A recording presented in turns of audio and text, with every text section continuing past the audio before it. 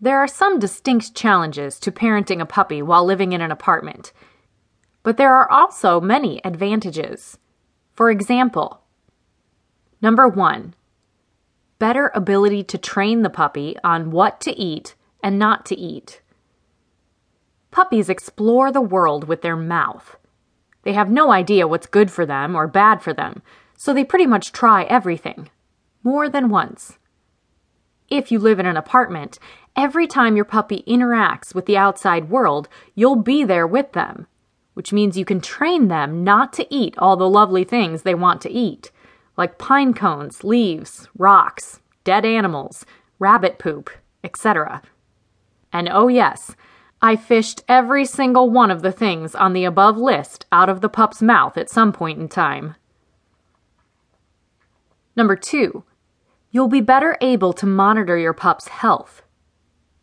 About 2 weeks after I got the pup, she ended up with giardia.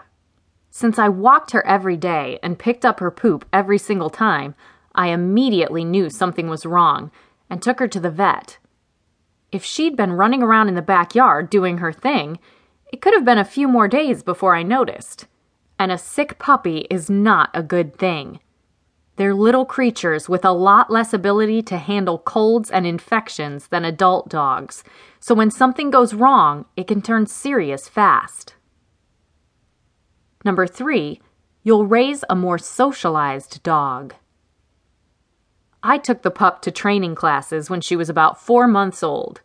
With newfies, the earlier you can get them trained, the better.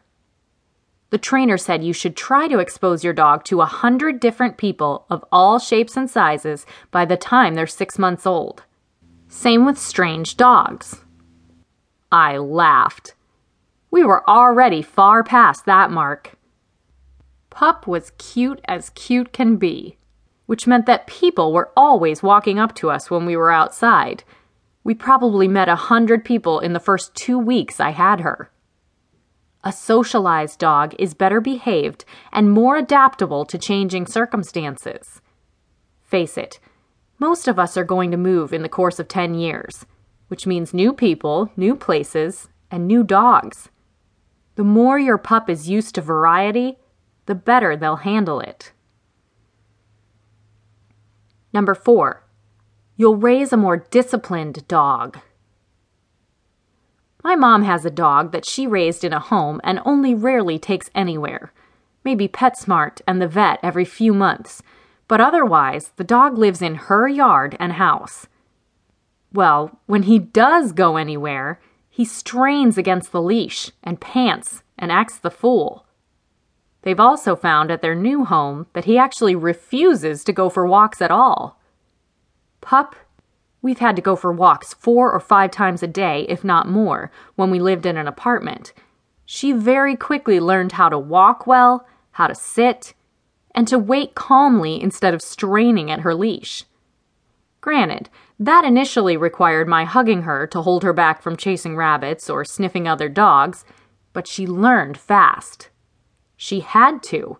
It was the only way to keep her safe and me sane on our walks. Number 5, it will make you more social. I'm a recluse. I work from home and generally socialize with family and a few close friends, and that's it. Before I had the pup, I'd drive up to the apartment building, immediately walk to my apartment, and stay there until I had to go somewhere. If I saw someone, I'd smile, but I almost never talked to my neighbors. After I got the pup, I think I met almost everyone in my building, and we had long, lengthy discussions. Either they had dogs of their own, and our dogs had to sniff each other, or they thought the pup was so cute that they just had to come meet her. Add to that the people I met at the dog park, and PetSmart, and on walks in the park, and... yeah, the pup definitely expanded my social interactions, mostly in a positive way. Again, we're talking about a cute and friendly puppy here. For the most part, the people I talked to liked her, so they were nice to me. If she'd been unfriendly, who knows?